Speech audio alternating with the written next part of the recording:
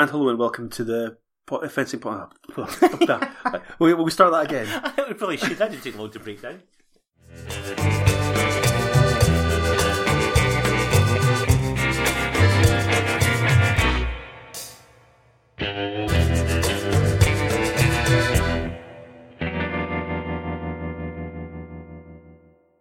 Hello and welcome to the Fencing Podcast, episode 9. I'm Gavin. And I'm Sean. I think the first thing I'm going to kick off with is the recent Grand Prix in Long Beach in America. Yeah, because since we were last on, there's been a whole load of fencing action, all at juniors and cadets, because the various zonal junior and cadet championships are going on. But in fact, it's one of those ones where there's so much fencing, it's actually almost impossible for us to cover it. So we're not going to. However, don't be too disappointed, juniors, because we are going to do a preview for the World Cadet and Junior Championships a little later on. Yes. So the actual only senior action that's been going on since last time, as you say, has been the Grand Prix at Foyle in Long Beach. So you watched more of this than I did, actually. I've only caught up with the finals, so do you want to just kick off with that? Okay, well, start with the men's, I think. It was absolutely awesome, to be fair. The final four were top four in the world rankings at the moment. Yeah. That hardly ever happens. You know, one or other of the top few seeds are usually going to fall by the wayside well before the finals, but not today. Everyone was there. It's a Grand Prix, tons of points, including the return of Britain's James Davis, making his return to action after an injury layoff. And we'll hear a little bit more from him later on. So he didn't have a brilliant weekend. Because he's missed a bit of the season, he dropped out of the top 16, so had to fence in the pools. Just about scraped through that, presumably a bit rusty, having not competed for best part of 7 months? Something like that, yeah. But made a good run through the preliminary Ds before eventually being edged out 15-14 in the last 64 by Timur Safin of Russia. Yes. So not a whole load of points, and probably as a result he might look at it as being maybe a little disappointing, but actually quite a good return to form, and it's a first outing, a good showing. Other notable casualties early on, Peter Yopik, who won the previous World Cup in Bonn, straight into 64. So an up and down kind of season for Yopik, and a down part in this one. Yes. So anyway, cut a long story short, get down to the final four. As I said, 1, 2, 3 and 4 in the world, all there. Alex Macialis, Timur Safin of Russia, Daniele Garozzo, Olympic champion, and Giorgio Avola, also of Italy. Yes. So the match up in the semi-finals was Safin against Avola and Macialis against Garozzo, and they were two tremendous fights. Yeah, I thought so. Yeah, I mean, this was the two semi-finals and the final really captured pretty much the very best of men's foil at the moment. It was everything you'd want to see. Yeah, absolutely. I loved it. So semi-final. Which one we're going to talk about first? Because I've seen these, so I've got quite a lot to say about them. Excellent. Oh well. Since I've been blabbing on for a bit, give us your thoughts. Well, we've been saying over the last couple of episodes that we think the FIU are heading in the right direction, and they are. So the Grand Prix are all broadcast, live via YouTube. But I feel like I'm the only person that was being driven mad by the sound quality at Long Beach. You weren't the only one. But it was pretty annoying because something would happen on the telly, you'd hear something different from the commentators, and clearly something had also happened in the hall, and it wasn't synced up at all. So occasionally a hit would happen, and I wasn't sure if I'd missed the hit, if I'd blinked and missed it, or something happened, and then something else would happen on the screen, and then the commentators would speak. And I don't think, and this is just the tip of the iceberg, I think, for some of the technical problems that there were at Long Beach. Then there was the hour-long break because the lights broke. Yeah, that was... I mean, you're right, the sound quality was... And it's ironic coming from us that we should complain about the sound quality, but it was properly terrible. Oh, no, the sound quality was fine. It was just out of sync with video. Well, is that better or worse? It's way worse. It drove me mad. Absolutely mad. Okay, yeah. And then I wasn't quite an hour long. It was about a 45-minute break when they had a power cut in the venue, which obviously the organisers and the FIE can't do very much about, but it was...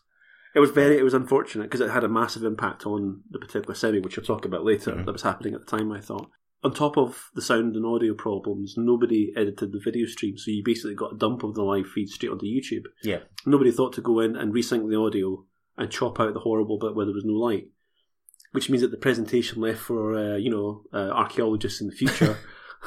it's not going to be a great experience for them. They're going to have to do what I did, which is try and find the bit where the fencing started again and make head or tail of whatever was going on with the audio at the same time.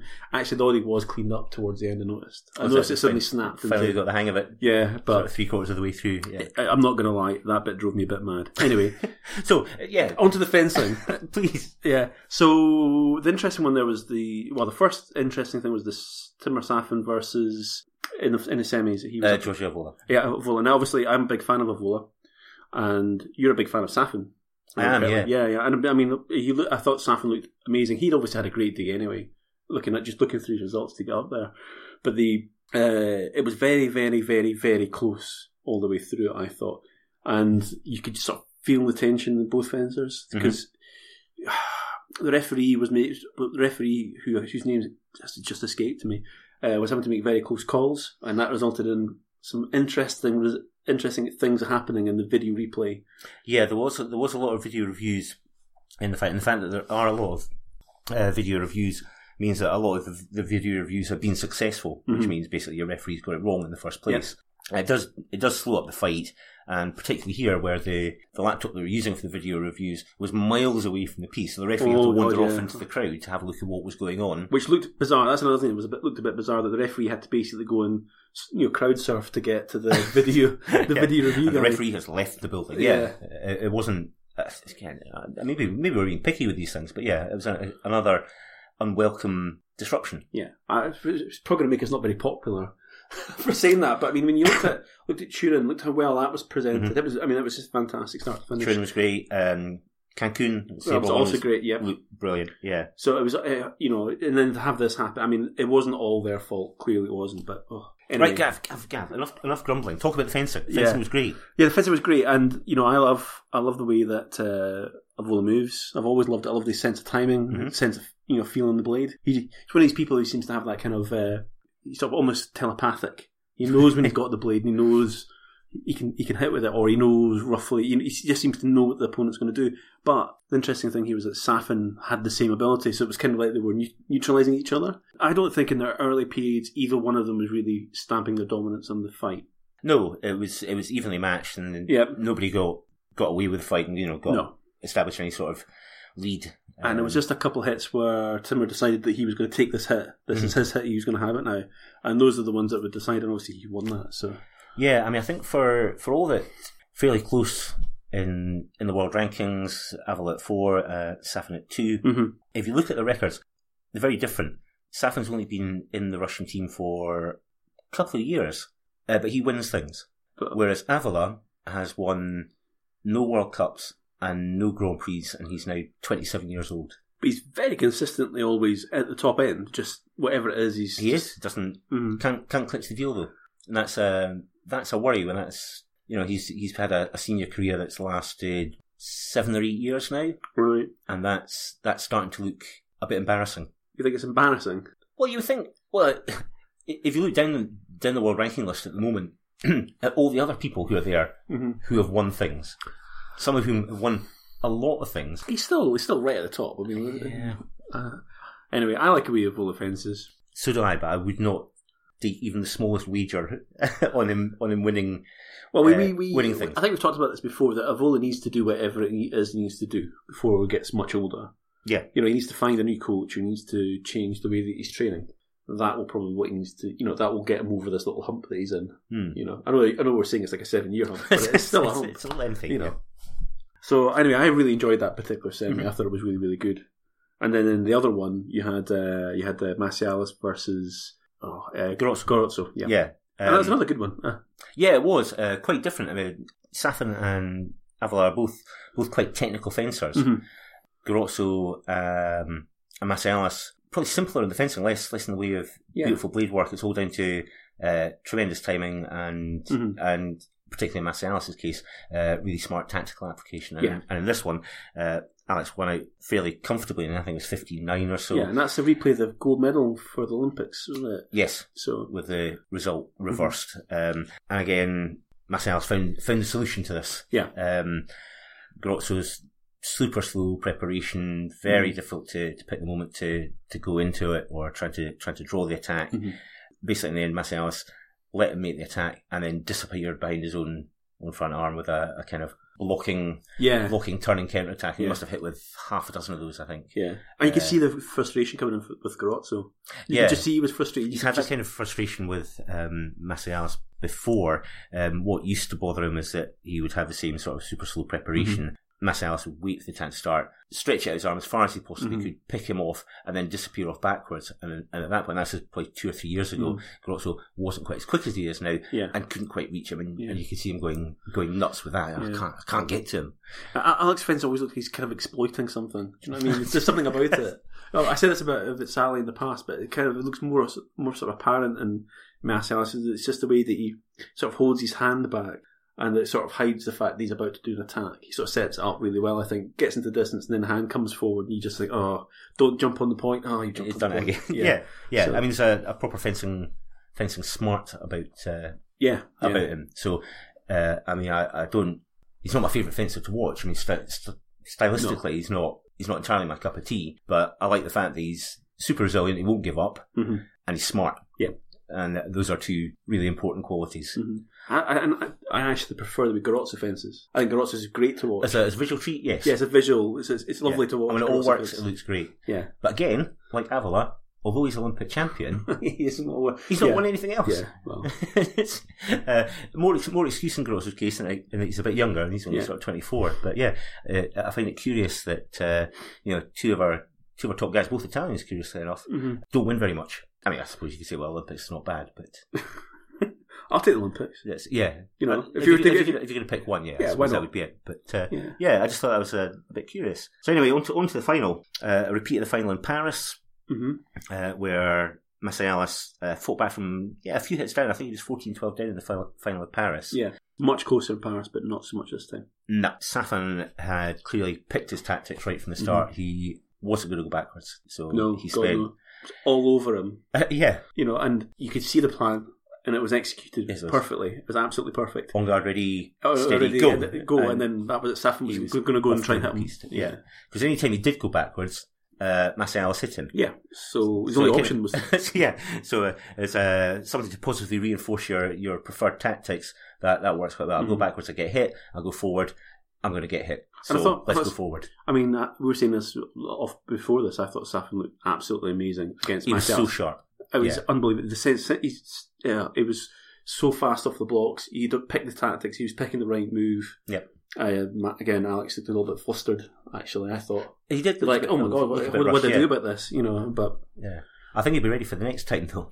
I mean, they're going to watch that again, aren't they? You go, that didn't look so good. But it was tremendous fencing from Safin. I really enjoyed it. Here's the thing: if you're Greg, right, you know, you're coaching your son from the side of the piece there, and you're in this situation where your opposing fences obviously picked a set of tactics like that are working an absolute treat, and they're on form. What do you say? There's a question, isn't it? What would you say to them? You're like, how would you change this one up? I suppose you can do. I mean, I suppose what happened that slightly surprised me was that Safin caught Masayalas still on his own guard line. Yeah, loads of times. Absolutely loads. Even right towards the end of the fight, once the sort of tactic was clear. So rather than getting out there and giving himself a bit more time to actually spot what was going on, he was kind of caught on the on guard line too often for my taste. But it was a bit like Safin was so fast off the block that he didn't even have time to sort of register he was being hit. You could see quite often that he was sort of reacting after the fact when Safin's hit him, but too late to do anything. I might have said to him, don't think about it. You take a step back. Yes. Get out of there. Just get out of there. Give yourself some just a breath of room just to get in there and do something. I don't know. Yeah. Tricky one though, because Safin was really on form. So yeah, he was. It'd be interesting to see when they meet up again, because I'm sure we won't have long to wait for that one. I'm sure they'll be well prepped. It does. It does look like those are the two top guns. I mean, they're 1 and 2 in the rankings at the moment. It's good stuff anyway. And that does look like being a serious long-term rivalry that we can look forward to over a number of years. With glee, rubbing your hands. Exactly. It's a sort of match-up and rivalry that kind of enlivens sports. You know, in almost any sport, you have two guys at the top of their game fighting it out for the top spot. So that was men's. It was great. Let's take on to the women's then. Yep, absolutely. I can't remember, was one of the semis, wasn't it? That was blighted in the women's with the lighting incident. Yes, it was Origo versus Derek. No, not Derek. No, the other one, other Russian. The other one, Martinova. That's the one. Yeah, quite an even fight for most of the way through. Arrigo got a bit of a lead early on. Yeah. Martinova clawed her way back into it, and then lights went out. It was quite well into the fight. Well, Martinova had gone into lead, so yeah. 13-11 up, something like that. It was close to the finish. 14-12, I think. 14-12, right. So it was only one hit to go at the end. Yeah. She was in the lead, but she didn't look uncomfortable in the lead either. Even though Arrigo had managed to bring it back a little bit, it was a foregone conclusion in my mind. She just looked like she was getting beat. Yes. And it was only, this was her moment. The lights go out. It was a good moment for her to sit down with her coach and have a chat. Yeah. Relax a little bit, have a cup of tea, whatever it was required at that moment, and then come back in. I did wonder whether or not she would just come out and hit it, like just be all over her opponent. Looked like it was going to be that way in the first hit. Yeah, because as I remember, she just came out of the blocks and hit her, and I thought, oh, here we go. This is normal service has been resumed. Yeah, and then the Russian just picked her off, and that was that. Off, yeah. I thought it was a curiously flat performance from Ariana Arrigo. I thought she looked tired, if I'm honest. Yeah, that crossed my mind as well. That maybe the workload of fencing two weapons. Basically after Long Beach, she's headed straight off to China for Women's Sabre World Cup. She's been ill as well. Don't forget. Been ill, and then she's got another Sabre Grand Prix the weekend after that. And I'm wondering if at this stage in the season, when we're sort of fairly well through it, that she's maybe thinking this is hard work, and it's not. It's not going to be possible to pursue this sort of twin weapon ambition. I still want it to happen, though. I do, but I think the reality of how hard it's going to be is maybe starting to strike home. But still, it's not a disastrous result. No, not at all. It's yet another World Cup medal. It's another Grand Prix medal to add to our collection of her however cabinet. many. I don't know what it is, Yeah. So other semi-final, Lee Kiefer, winner of the last Grand Prix in Turin against Olympic champion Derek Glazova. Yes, that's right. And again, a comfortable win for Lee Kiefer. She's looking good. Foreign fencer, having duffed over Arrigo in Turin. She made the Olympic champion Derek Glazova look quite slow. Yeah. There's no other way of putting it. She looked really slow compared to Lee Kiefer. Yeah. I've got to be honest, I quite love the way Lee Kiefer moves. That sort of flowing movement that she's got, where she steps in, she steps back. The sense of timing where she does this sort of, it's really nice where she draws her opponent in with this big movement back, and then wallop hits them like a train, essentially. Caught Derek Glazova with a ton of those. An absolute ton. And Derek Glazova looked a little bit confused. Like she didn't know what to do here. There was something. She wasn't firing on all. Nothing was happening. Again, there. It's one of those things. Well, a bit like the difficulties that Garozzo had with going for the attack, and suddenly the target disappears. Yeah, you have that same sort of thing where something happens again and again and again, and you're sitting there watching, and you think, surely she's got to work out that keeps happening, so you've got to change something. But yourself, you don't always see it. No, exactly. Yeah, it's easy to be smart sitting inside the piece, especially when you watch the fight, 2 or 3 times, and I suppose that's what you have your video analyst for, to say, well, come and have a look at this, and then you sit down and watch it and go, oh, did that again, didn't I? But again, I'm sure the Russians are going to be analysing that fight to hell and back. Yes. And I don't think you'll see something quite as one-sided as that again. If those two match up again, I don't think it's going to be quite as one-sided. I'm pretty sure they'll have come up with a solution to this. Yeah, well, Lee Kiefer did get a lot of hits with that attack on preparation, just spotting that moment's hesitation from Derek Glazova. It wasn't.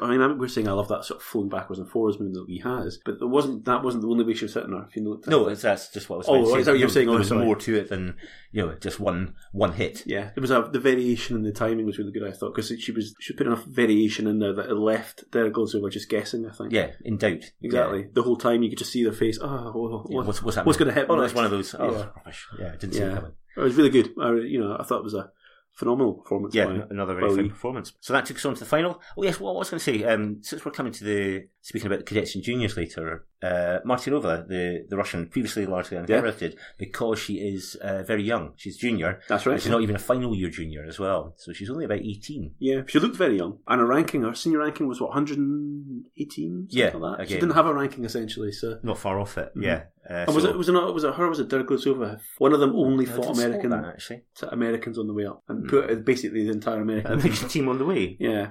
All right, hold on just a second. I'll see if I can actually track that down. Yeah, it was Derek Glazova that ran through half the American squad on her way into the. Maybe that's why she was looking a bit tired. Maybe. She put Nicole Ross out. That's right. She put out Nicole Ross. She beat out Dubrovec. She beat out Sabrina Marseillalis. And she put out Delphine Devore in the 64. So all Americans until finally their top one got her in the semi-finals. Yeah, well. It's one of them was bound to get her eventually. And then on to the final. The final was a bit of an anticlimax. It was pretty one-sided. Lee Kiefer was all over, and it was a bit of a thumping in the end. Well, that's that sort of variation, the beautiful movement, and clearly her opponent didn't have an answer to it at all. Yeah, pretty much. I mean, there was literally nothing she could do. I mean, would it be unfair to say she wasn't prepared for this? I don't know, but she didn't look like she was prepared for this. To me, she looked like somebody who suddenly kind of realised what was going on. She's been having a brilliant day up to that point. Yeah. And suddenly she's in a Grand Prix final at 18. She goes, oh my word. What's going on here? And Lee Kiefer's all over her, and the fight's done in next to no time. A proper thumping. But, I mean, you could see the Russian coach was basically trying to keep her calm and say, you are, and you could kind of see that. Yeah, make the most of this. Yeah, make the most of it, just go for it. And he was obviously trying to lead her through some tactics and stuff like that. But I think towards the end of the fight, when Lee had one more point to get, and there was another minute break. Mm-hmm. And I'm pretty sure that the coach was just saying to her, when we go back out, you're just going to have to enjoy this. We'll just get through this and talk about it later. Go on, Anyway, I thought it was, I quite enjoyed the Grand Prix itself, what I saw of it. Mm-hmm. And obviously there was quite a lot of chat surrounding it all. And it's good to see, obviously, our boys running back out again. When I say that, I mean James Davis, obviously. Yes. And Marcus. And you've heard, obviously, us talk about this a lot, so I think we should hear directly from James what his thoughts were after that. So here we go. That's James now. All right, James, so how did you feel the competition went for you? Competition was actually quite good. It was nice to be back on the circuit. It's my first tournament back, so I missed the first five tournaments. For me, my goal was really to make the second day. That's what I wanted to see. I wanted to see what my level was, of course. Now just dipped out of the top 16 in the world, so back in the pools. I just wanted to see where I'd be, and it wasn't a great start. Only 2 and 4 in the pools, but I made the most. Once I got to the DEs, I knew this is what I'm good at. This is my bread and butter. The DEs, the direct elimination, and I did it very well. I had a young fencer from America, one of the junior lads who's qualified for the World Championships, and my experience sort of showed there. So I went through that one with ease, and then onto my second one, which was actually with our sparring partner Lavador from Spain. He was our sparring partner in Rio, and it was a good bout. It was a close bout at the beginning, and I managed to just pull away a little bit, and it sort of gave me the edge as the bout progressed. But it was nice. It was nice to be fencing again and to make it through to the second day. Do you feel like not having been in the pools for so long was a bit of a shock to the system? I feel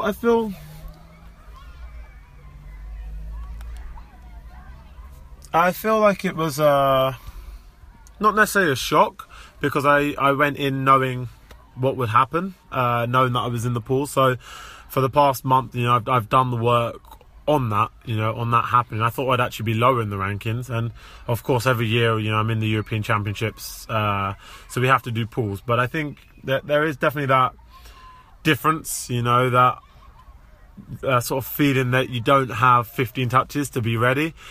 Sometimes it takes me a little longer than 5 touches to win the bout, and I think these guys were definitely match ready for that, and they want to go out and prove a point against someone, the top ranked fencer in the pools.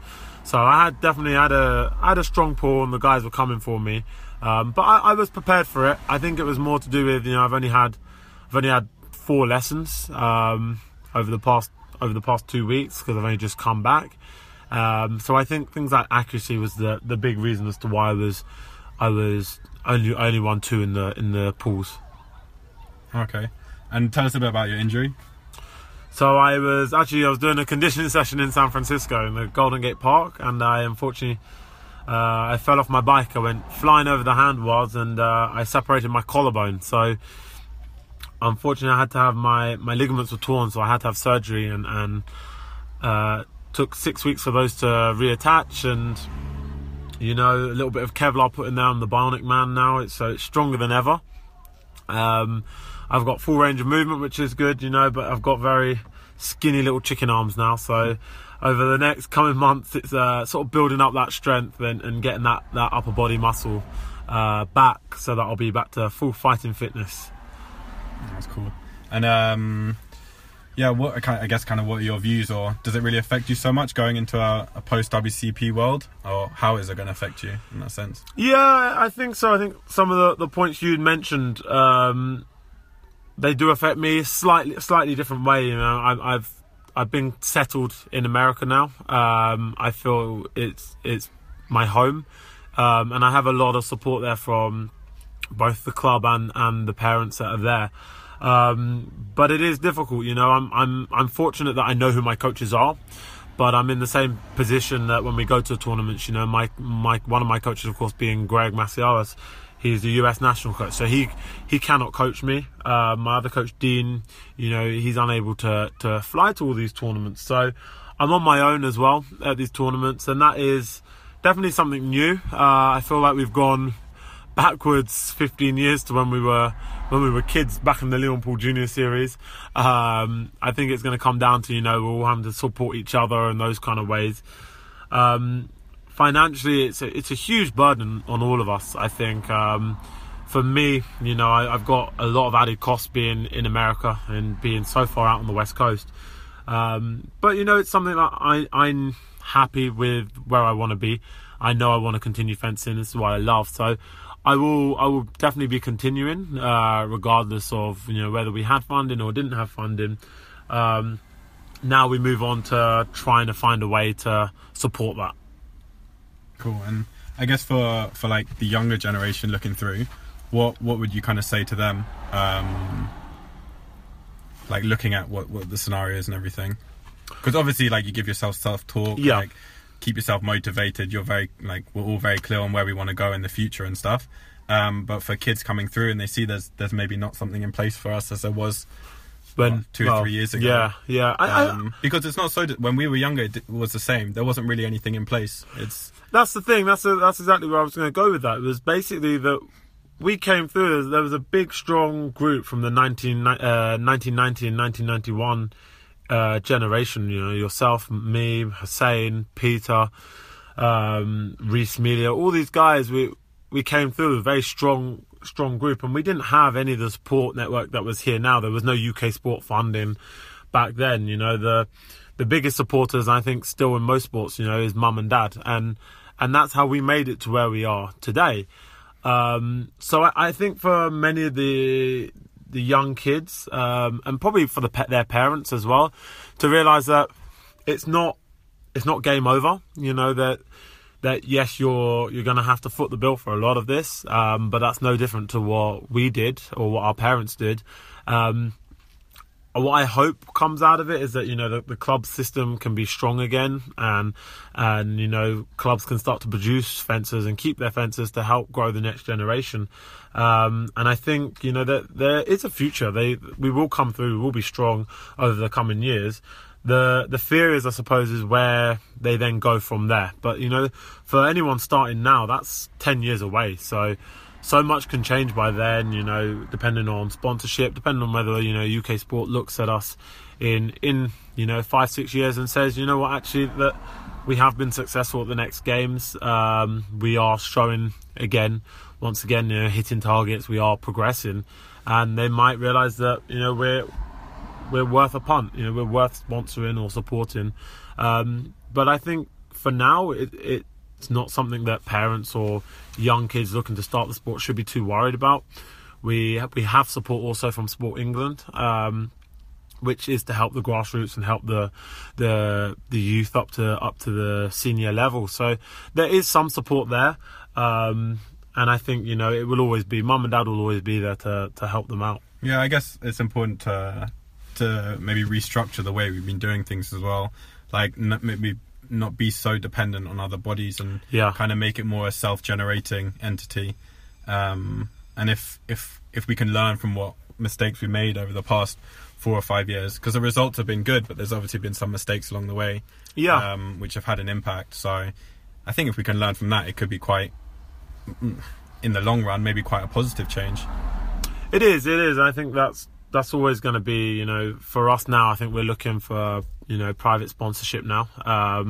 And that sort of leads me on to one of the things that we were actually doing when we were after the event on Sunday yesterday. We're trying to build more of a public profile of ourselves, and why don't you tell us a little bit about what you were up to with the FIE yesterday? Yeah, so it was, I guess one of the main differences between the Grand Prix and the World Cup is that this season, over the 9 Grand Prix events across the different weapons, the FIE are working with different athletes, raising their profiles and giving a taste of the city. So we were lucky enough to go around, kind of do a tour of LA, see Venice Beach, Muscle Beach, see the Hollywood sign, go down Hollywood Boulevard, all with the FIE, all kind of getting to know us a little bit better as athletes and getting to know the sport a little bit better in that sense, which is pretty cool. I think maybe you didn't enjoy getting beat by me so much in the games we played, but I'm sure you had some fun as well. Excuse me, just for the record, who won the first trophy of the day? I did. No, I did. Don't knock my mug. Okay, I didn't play against you. I won the first trophy of the day. Okay, yeah. Which was my mug. Okay, it was a throwing game, and I excelled at it. 4 out of 6. We'll see when the video comes out before Shanghai. We'll see how it all pans out. But yeah, that stuff like that, I'm sure will help us quite a lot as well, which is good. I think so. I think for us that's what it's sort of come at the right time for us. It's an opportunity for us to sort of get more out there. I mean, also show, I think what they're trying to do is show a difference, not just the fencing image when we're out there, when we're competing, where nobody's talking to each other, we're doing our job. Yeah. And then they're trying to show the behind the scenes, what we get up to in our own, our own free time, what we're like as just normal people. And I thoroughly enjoyed it. It was nice to sort of get to look around LA and see some of the stuff that you only ever see in films. Yeah, no, that was definitely cool. That was a good thing to do. Okay, wicked. Yeah, well, cool. Thank you very much. Yeah, thanks for listening. Cheers. Hey, so we're here down in Long Beach, just catching up after the competition. I'm Marcus Mepstead. I'm James Davis. And yeah, let's get going with some questions. Alright, Marcus. So, why don't you tell me about your trip out to America? So it was, I guess as most of you probably know, the program's ending in Britain, and to be perfectly honest, it's probably not the most conducive environment, not great at the moment. So it was nice to get to go and train a bit in San Francisco in the Macialis Foundation before the competition. I was there for about a week, 10 days before. With who? With James. But yeah, that was nice. That was a nice, if anything, just to get some headspace from the whole situation, and just be in quite a positive environment that the M team have. So yeah, that was good. So you flew down to Long Beach on the Thursday. Yeah, I flew down before. How was it? What was Long Beach like? LA's nice. Long Beach for me wasn't amazing. I didn't really get that much time to check it out, so maybe I didn't find the best parts. But yeah, I guess in terms of competitions and stuff, it's not. I think San Jose might have been slightly better set up and everything.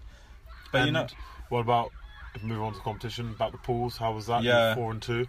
Yeah, the pools were okay. I think I'm still finding my feet a little bit. Definitely my target is more Euros and Worlds this season, and just building up the pace as I do these competitions. But yeah, I fenced okay. Well, do you feel you were as good as in Bonn? You were 5-1 in Bonn. You went straight through, didn't you? Or no, you had to fence, didn't you? In Bonn? Yeah, I had to fence. There was more people in Bonn actually than here. But it was much of the same, to be honest. I haven't got a coach. I'm still very much trying to work things out. Yeah. Like I said, find my feet a little bit with what's going on. So I can't. Yeah, I guess I can't really go in and expect quite yet to be setting the world alight with such a. I guess, what would you call the situation? I don't know. With this such a different situation we're experiencing, but it's taken my time, maybe more than I'd like, to kind of find what I'm doing. Like, I'm heading off to New York to train out there after this competition, and work with a coach out there, which I'm quite excited about. So hopefully some things will come into place from that. That's good. I mean, you've been consistent. I mean, it's only your second tournament in, but both times through to 64, you drew quite a tough bout with Chupinich, top 16 fencer. Yeah. Someone that has come to Great Britain and trained a lot with Zhemak and with you guys there. So why don't you tell us a little bit about how the bout went? Yeah, I just felt like, for me, the bout was not very good, actually. My actions were too big. Like, didn't prepare it too well. Is that just lack of training, lack of coaching? Yeah, I think in part. For me, I feel like not having a coach is having a bit of an impact. Which is why I'm looking at the moment. If anyone wants to help. No, but I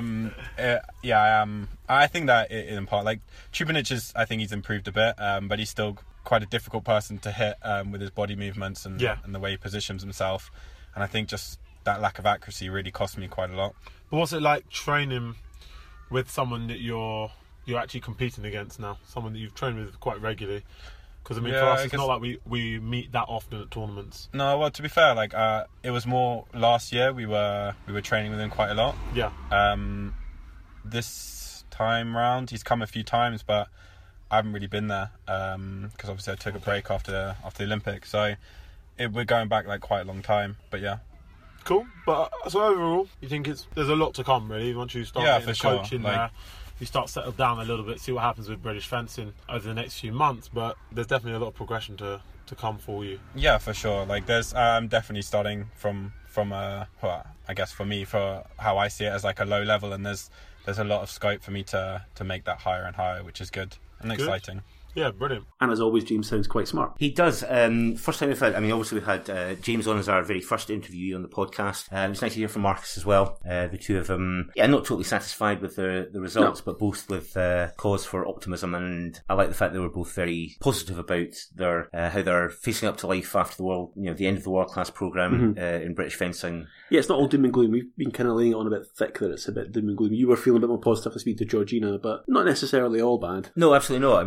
A real positive message as well from them. I know that Richard Cruz is, again, he's also planning to continue. He's having to make some changes. He made the last 8 there. Yeah, exactly. Another good performance, finished 5th. Yeah. And actually, I think Ben Peggs has been the one who's come up with the sort of best summary for the approach for this from the men's foil. It says that the most determined will find a way to continue. Yeah, which is what Georgina was saying as well. Yeah. So that's good. Yeah, and obviously the sort of the notable thing for James, just before we move on with the result in Long Beach, was the fact that it was Safin that put him out, and it was close, very, very close. Yeah, I think there's a lot of positives for him to take out the weekend. Granted, it was 64, but... Yeah, plenty encouragement, I think. So anyway, enough of the seniors.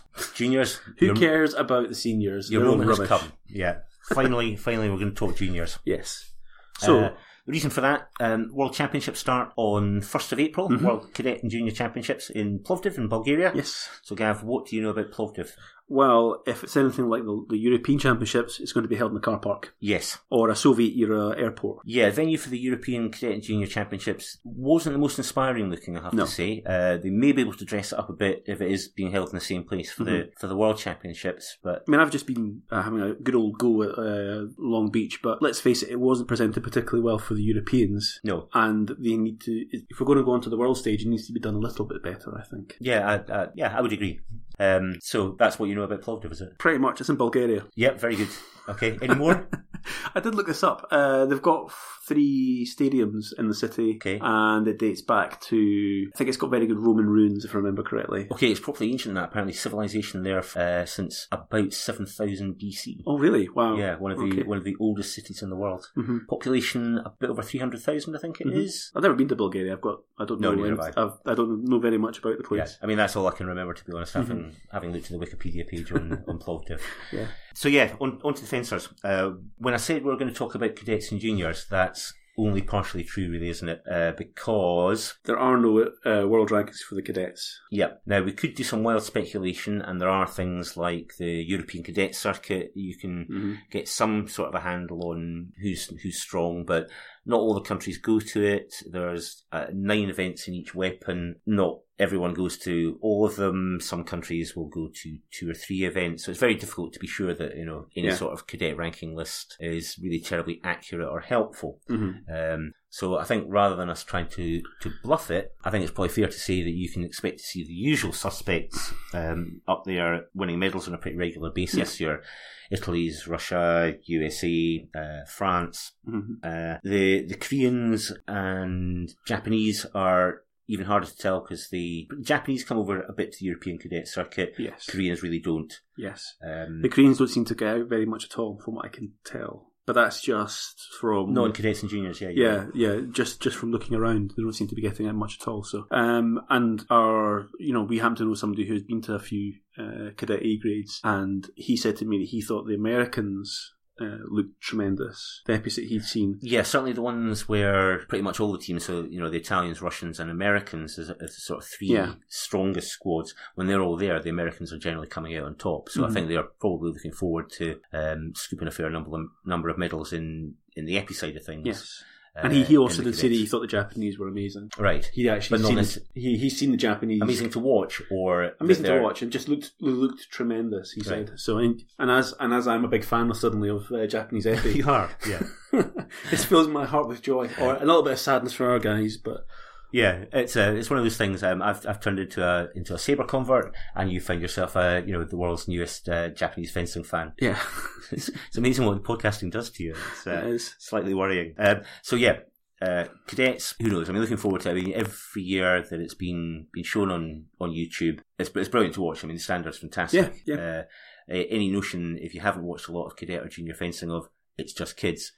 Forget that. Tune in to watch it because you'll be delighted by it. So it's tremendous stuff. Mm-hmm. Juniors, we can offer a slightly more informed opinion about. Yes. Although there is still a few kind of wild cards that are worth mentioning, I think, as well. Yeah. I'm just saying, guys, we're talking about this, guys who are obviously got really good senior rankings, and you don't have good junior ones. Some juniors who might actually, they don't appear to be on the surface to be that good, but there might be something in them that we don't know about. This is what I was getting at. Okay, yeah. When we were talking about this. Yeah, sorry, that sounded very intriguing for a moment, but yeah, now I understand what you mean.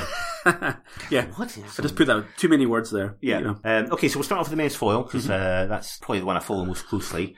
Looking at the junior world rankings at the moment, Bianchi of Italy is top of the world rankings, but it would be a push to say that he's favourite.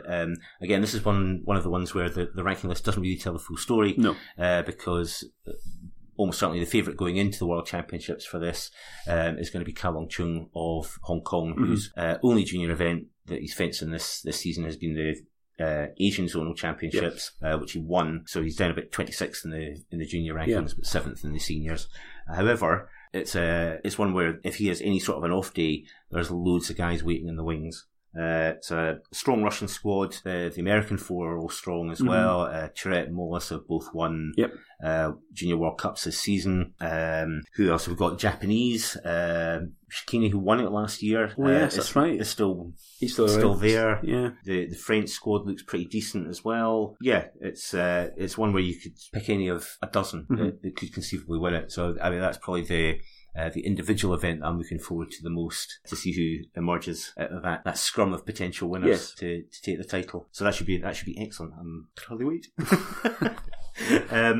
On the women's side, again, you've got a slightly false picture probably from the rankings, because the reigning world junior champion Sabrina Macialas hasn't done any junior events since the World Championships last year. Okay, but I think she's either just outside or just in the top 16 in the senior rankings.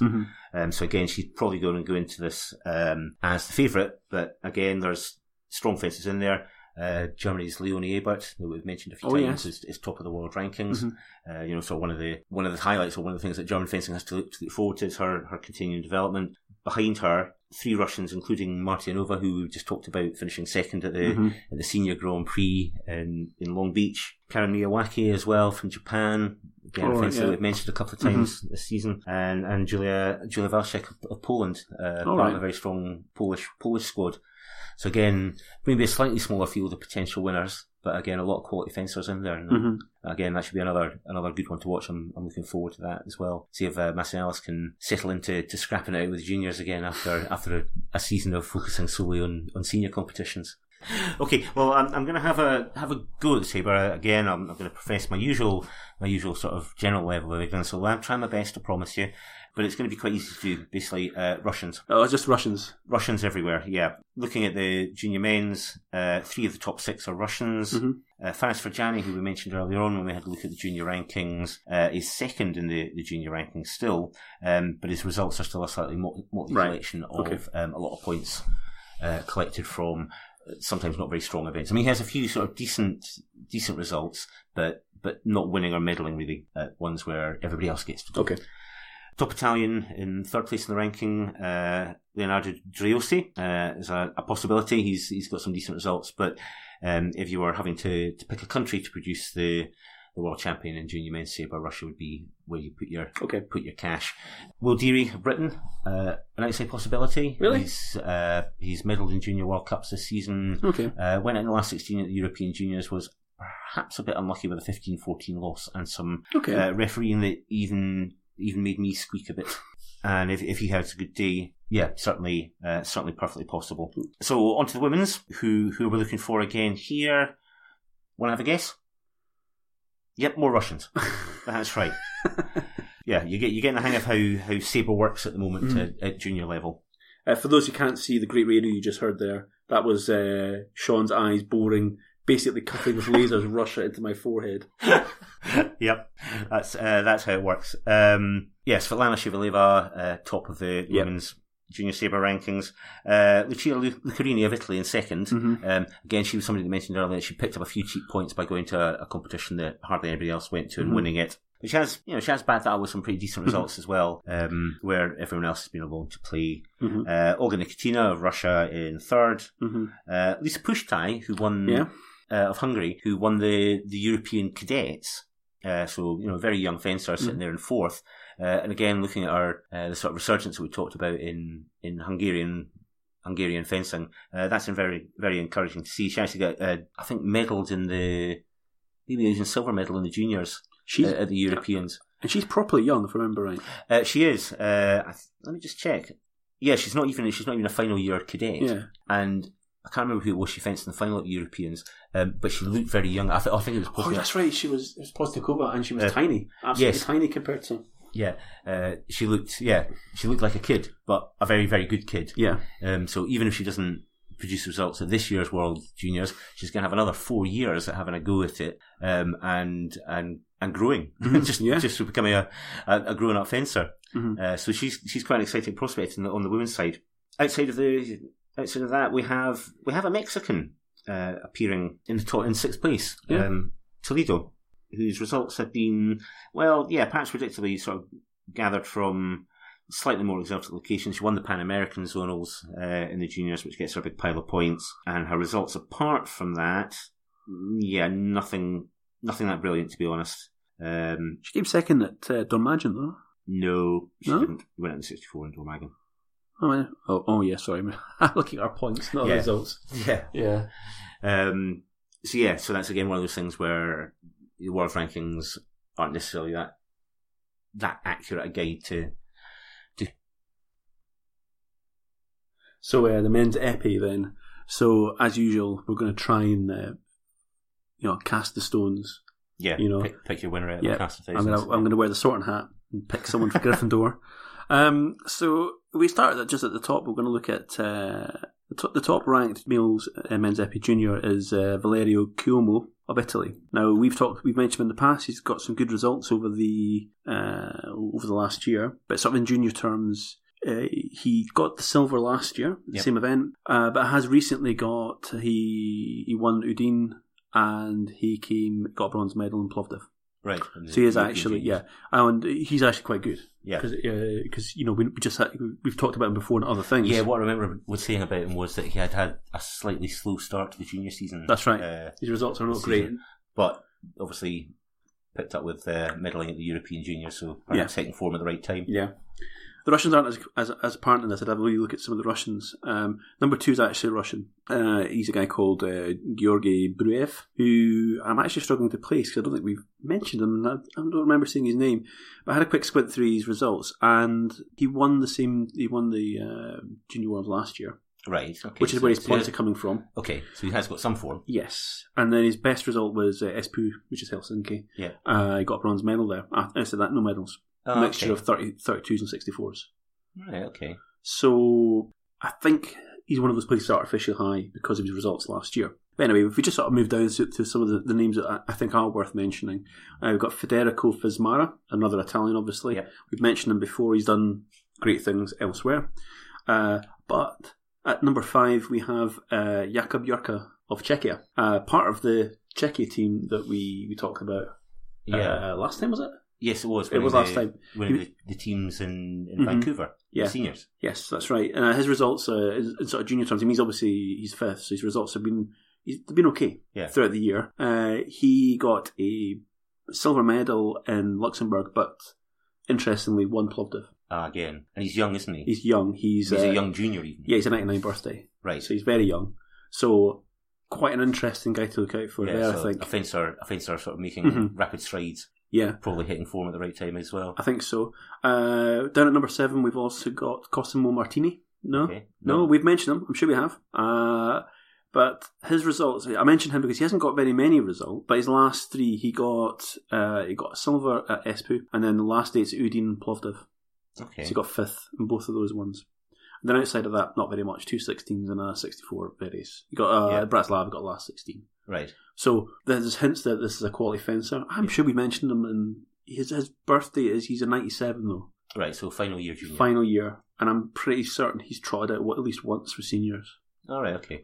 The name rings a big bell with me. I don't have my notes to hand for that one, but just below him is in the 9th place is our man, well my man, Koki Kano. Right, he's a junior. Yes, so remember he didn't have a senior ranking at all, but when he went on his winning streak there, he was already 12th at the time in the World Juniors. Right. So he was kind of known in the world of junior fencing. Yeah. Even though we hadn't heard from him actually in the media. I think that's another one that we should keep an eye out for. Yeah, it certainly looked very impressive, and I can't even remember which senior one it was, but... Heidenheim, was it not? Yeah, I think it was. Heidenheim, was it not? Below him, though, the other ones I want to keep an eye out for are Kentaro Murayama. Okay, another Japanese guy. His results aren't exactly spectacular. He hasn't done very many. Right. But they're all at very minimum last 8. So 3 results from the last 8. And he bronze medaled at Riga. Right. And then just below him, we've got one Korean. Now, his name is Jaewon... Sorry, I don't know if I've got his name right. Jaewon Jeong. He's done one tournament. Oh, okay. And that's the Junior Asian Zonals, which he won. Right, okay. Well, that's a pretty impressive strike rate, certainly. Yeah. So he won that. So I think that's another interesting fencer. And sort of one of the names which I've not been able to find in the rankings, just sort of as I've been scanning through this, has been talking, has been the young Hungarian Koch. Oh yes, Matthew Koch finished third at Heidenheim. It was Heidenheim. It was Heidenheim. Yeah. Yeah. So he's actually not in this ranking as far as I can find out, which means I need to go away and sort of find him. The top ranked Hungarian is actually number 3, and that's Siklosi. Oh yes, now he has won a couple of junior World Cups. Yes, he's won a couple of. He's definitely going to be somebody to look out for. But if Koch is still a junior, which you need to double check on. Yeah, he definitely was, because he was... He looked like a baby. Yeah, I think he was only 17 or 18. Yeah. And he was ranked 7 millionth or something in the senior rankings when he finished third. I'm sure I remember looking him up at the time and saying, this guy doesn't even have a junior ranking. What's going on? So he might be an outside prospect, because you're sure that if he did that well, that the Hungarians are going to take a punt on him. You just know they are, Yeah, I'm not sure how sort of rigid a Hungarian selection policy is. If they're sending full squads to Junior World Cups and using that as the basis for picking their team, and Koch has done nothing, and then he's got a kind of random pick for a senior event and does something amazing, they just go, well, forget the fact that you've done nothing in juniors, we're taking you to the Worlds anyway. Well, you got to think so. Because it wasn't just that he just randomly beat randoms on the way up, he properly... Yeah, being a sort of world champions and... Yeah. Yeah. So anyway, Koch, if he turns up, he might be someone else. A proper wild card. Yeah, so it's a Sunday, nothing better to do. Send him in. That's what happened last time. So if you look at the women's épée, it's sort of slightly harder to pick the interesting ones out of the women's épée. Our number 1 at the moment is Kotnikova, Arina Kotnikova of Russia. Now, the interesting thing about her is she's picked up some points from random places. So she won Malat, which is in Israel. Oh, in Israel, yes, the one that hardly had anybody going to. That's right. And outside of that, her notable results were she got a bronze medal last year at the Junior World Championship last year, Bruges. Right. And she also got a bronze medal in Burgos in Spain. Okay. So there is some results there, but outside of that, nothing too spectacular. It's all last 16s and 32s. Right.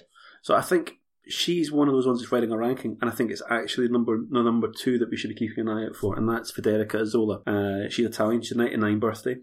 Okay, so young. So young. First year junior. Yeah. And her results are actually, they're better. I think more consistently better. Although her streak was earlier in the year. Okay. So she got bronze in Leipheim, won Bratislava, and she won Dijon. but she only managed 32s in Plovdiv that's just gone, and Udine as well. Yeah. Okay. So, it's difficult to think, but I think she might well be the one to keep an eye out for. Right. Being number 2 and actually having some really interesting results there. So if we just sort of flip down through them, obviously we like that. We like our Americans. We do. The top ranked American is Catherine Nixon. She's number 6 in the world at the moment. She hasn't done very much though, but she did win Espoo in Helsinki, and she's won the Pan Americans. Right. Okay. So she might be on form right now. Mm-hmm. So there's Espoo was quite late in the season, wasn't it? Yeah, it's only, I'd have to look it up, it's only been like 2 weeks or something like that. Right, okay, yeah, maybe a little longer than that. But... Yeah, well, 3 or 4 weeks, because I think it was before the last one before the zonal championships. Yeah, that's right. And then below them, let's have a think. We've got Inna Borovko of Ukraine. Now, that's a name that she's currently number 9. Now, that's a name that's familiar to me, and I can't quite put my finger on why. She hasn't done very many junior results this year. She's got a 97 birth, but she did come second in Plovdiv. Right. So again, you might have somebody here who has some skill, but outside of that, she hasn't got anything particularly exciting. It's all last 16s and a 6th in Mallet in Israel. So, but she hasn't done very many juniors this year. She's only done 5.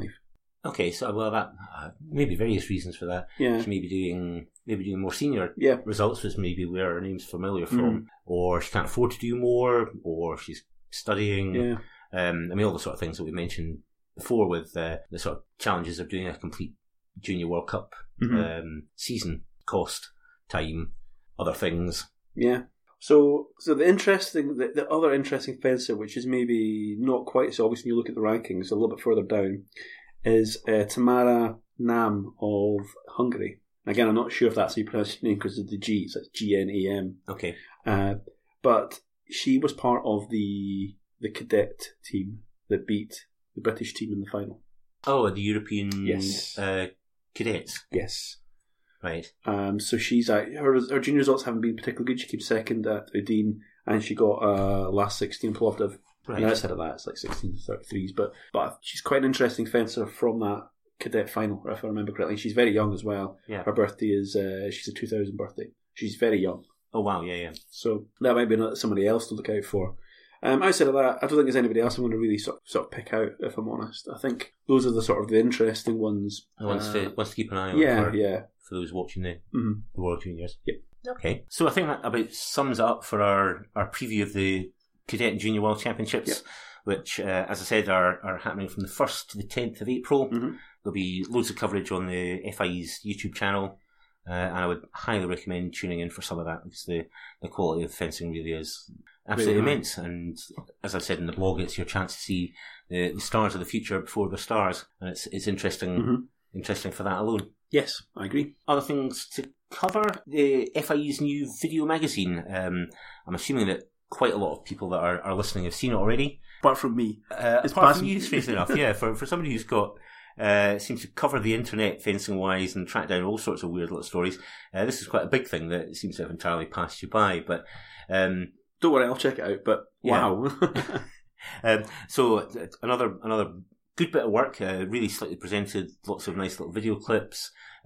My only sort of quibble with it would be as a magazine, it was mainly focused on the last round of the Grand Prix. So it was looking at now what were they? Turin for foil, Cancun for sabre, and what was the Epi one? Outman? No, that's a World Cup runner. Yeah. Anyway, so this video magazine came out last week from when we were talking about it, but covering events that are sort of 3 months old. And really, I can't help feeling that the only place where it's acceptable to have a magazine that's 3 months old is like doctors' waiting rooms and stuff like that. So while it looked beautiful, it seemed just kind of late in coming out. So I think they need to turn around a bit quicker if they're planning to produce them covering the sort of Grand Prix events. Yeah, they need to turn it around quicker than that, I think, for it to keep its like I said about Long Beach. I mean, they're definitely heading in the right direction, but there's still a few rough edges that just need to be trimmed out. Yeah. The turning around time on video editing and stuff like that, and doing the video editing maybe slightly slicker. Small things, but it's going to improve the overall package. I think the guys that are involved in that sort of thing, they are getting there. I really do think they are. I'm sure they'll listen to our feedback. You don't think so? No.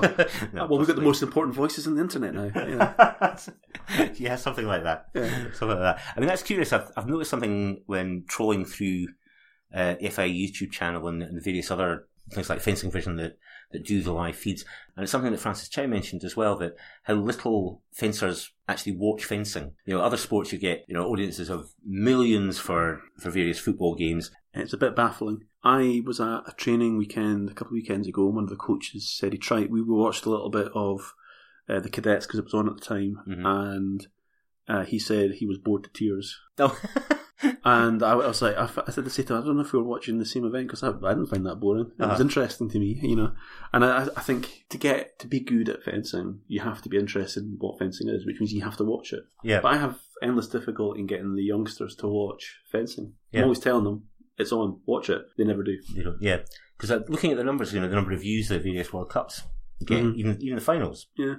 I'm not talking some 6-hour stream of everything from the last 64 to down to the last 8 on a single piece. A lot of them are only getting a couple of thousand views, and let's be fair, more people than that listen to us.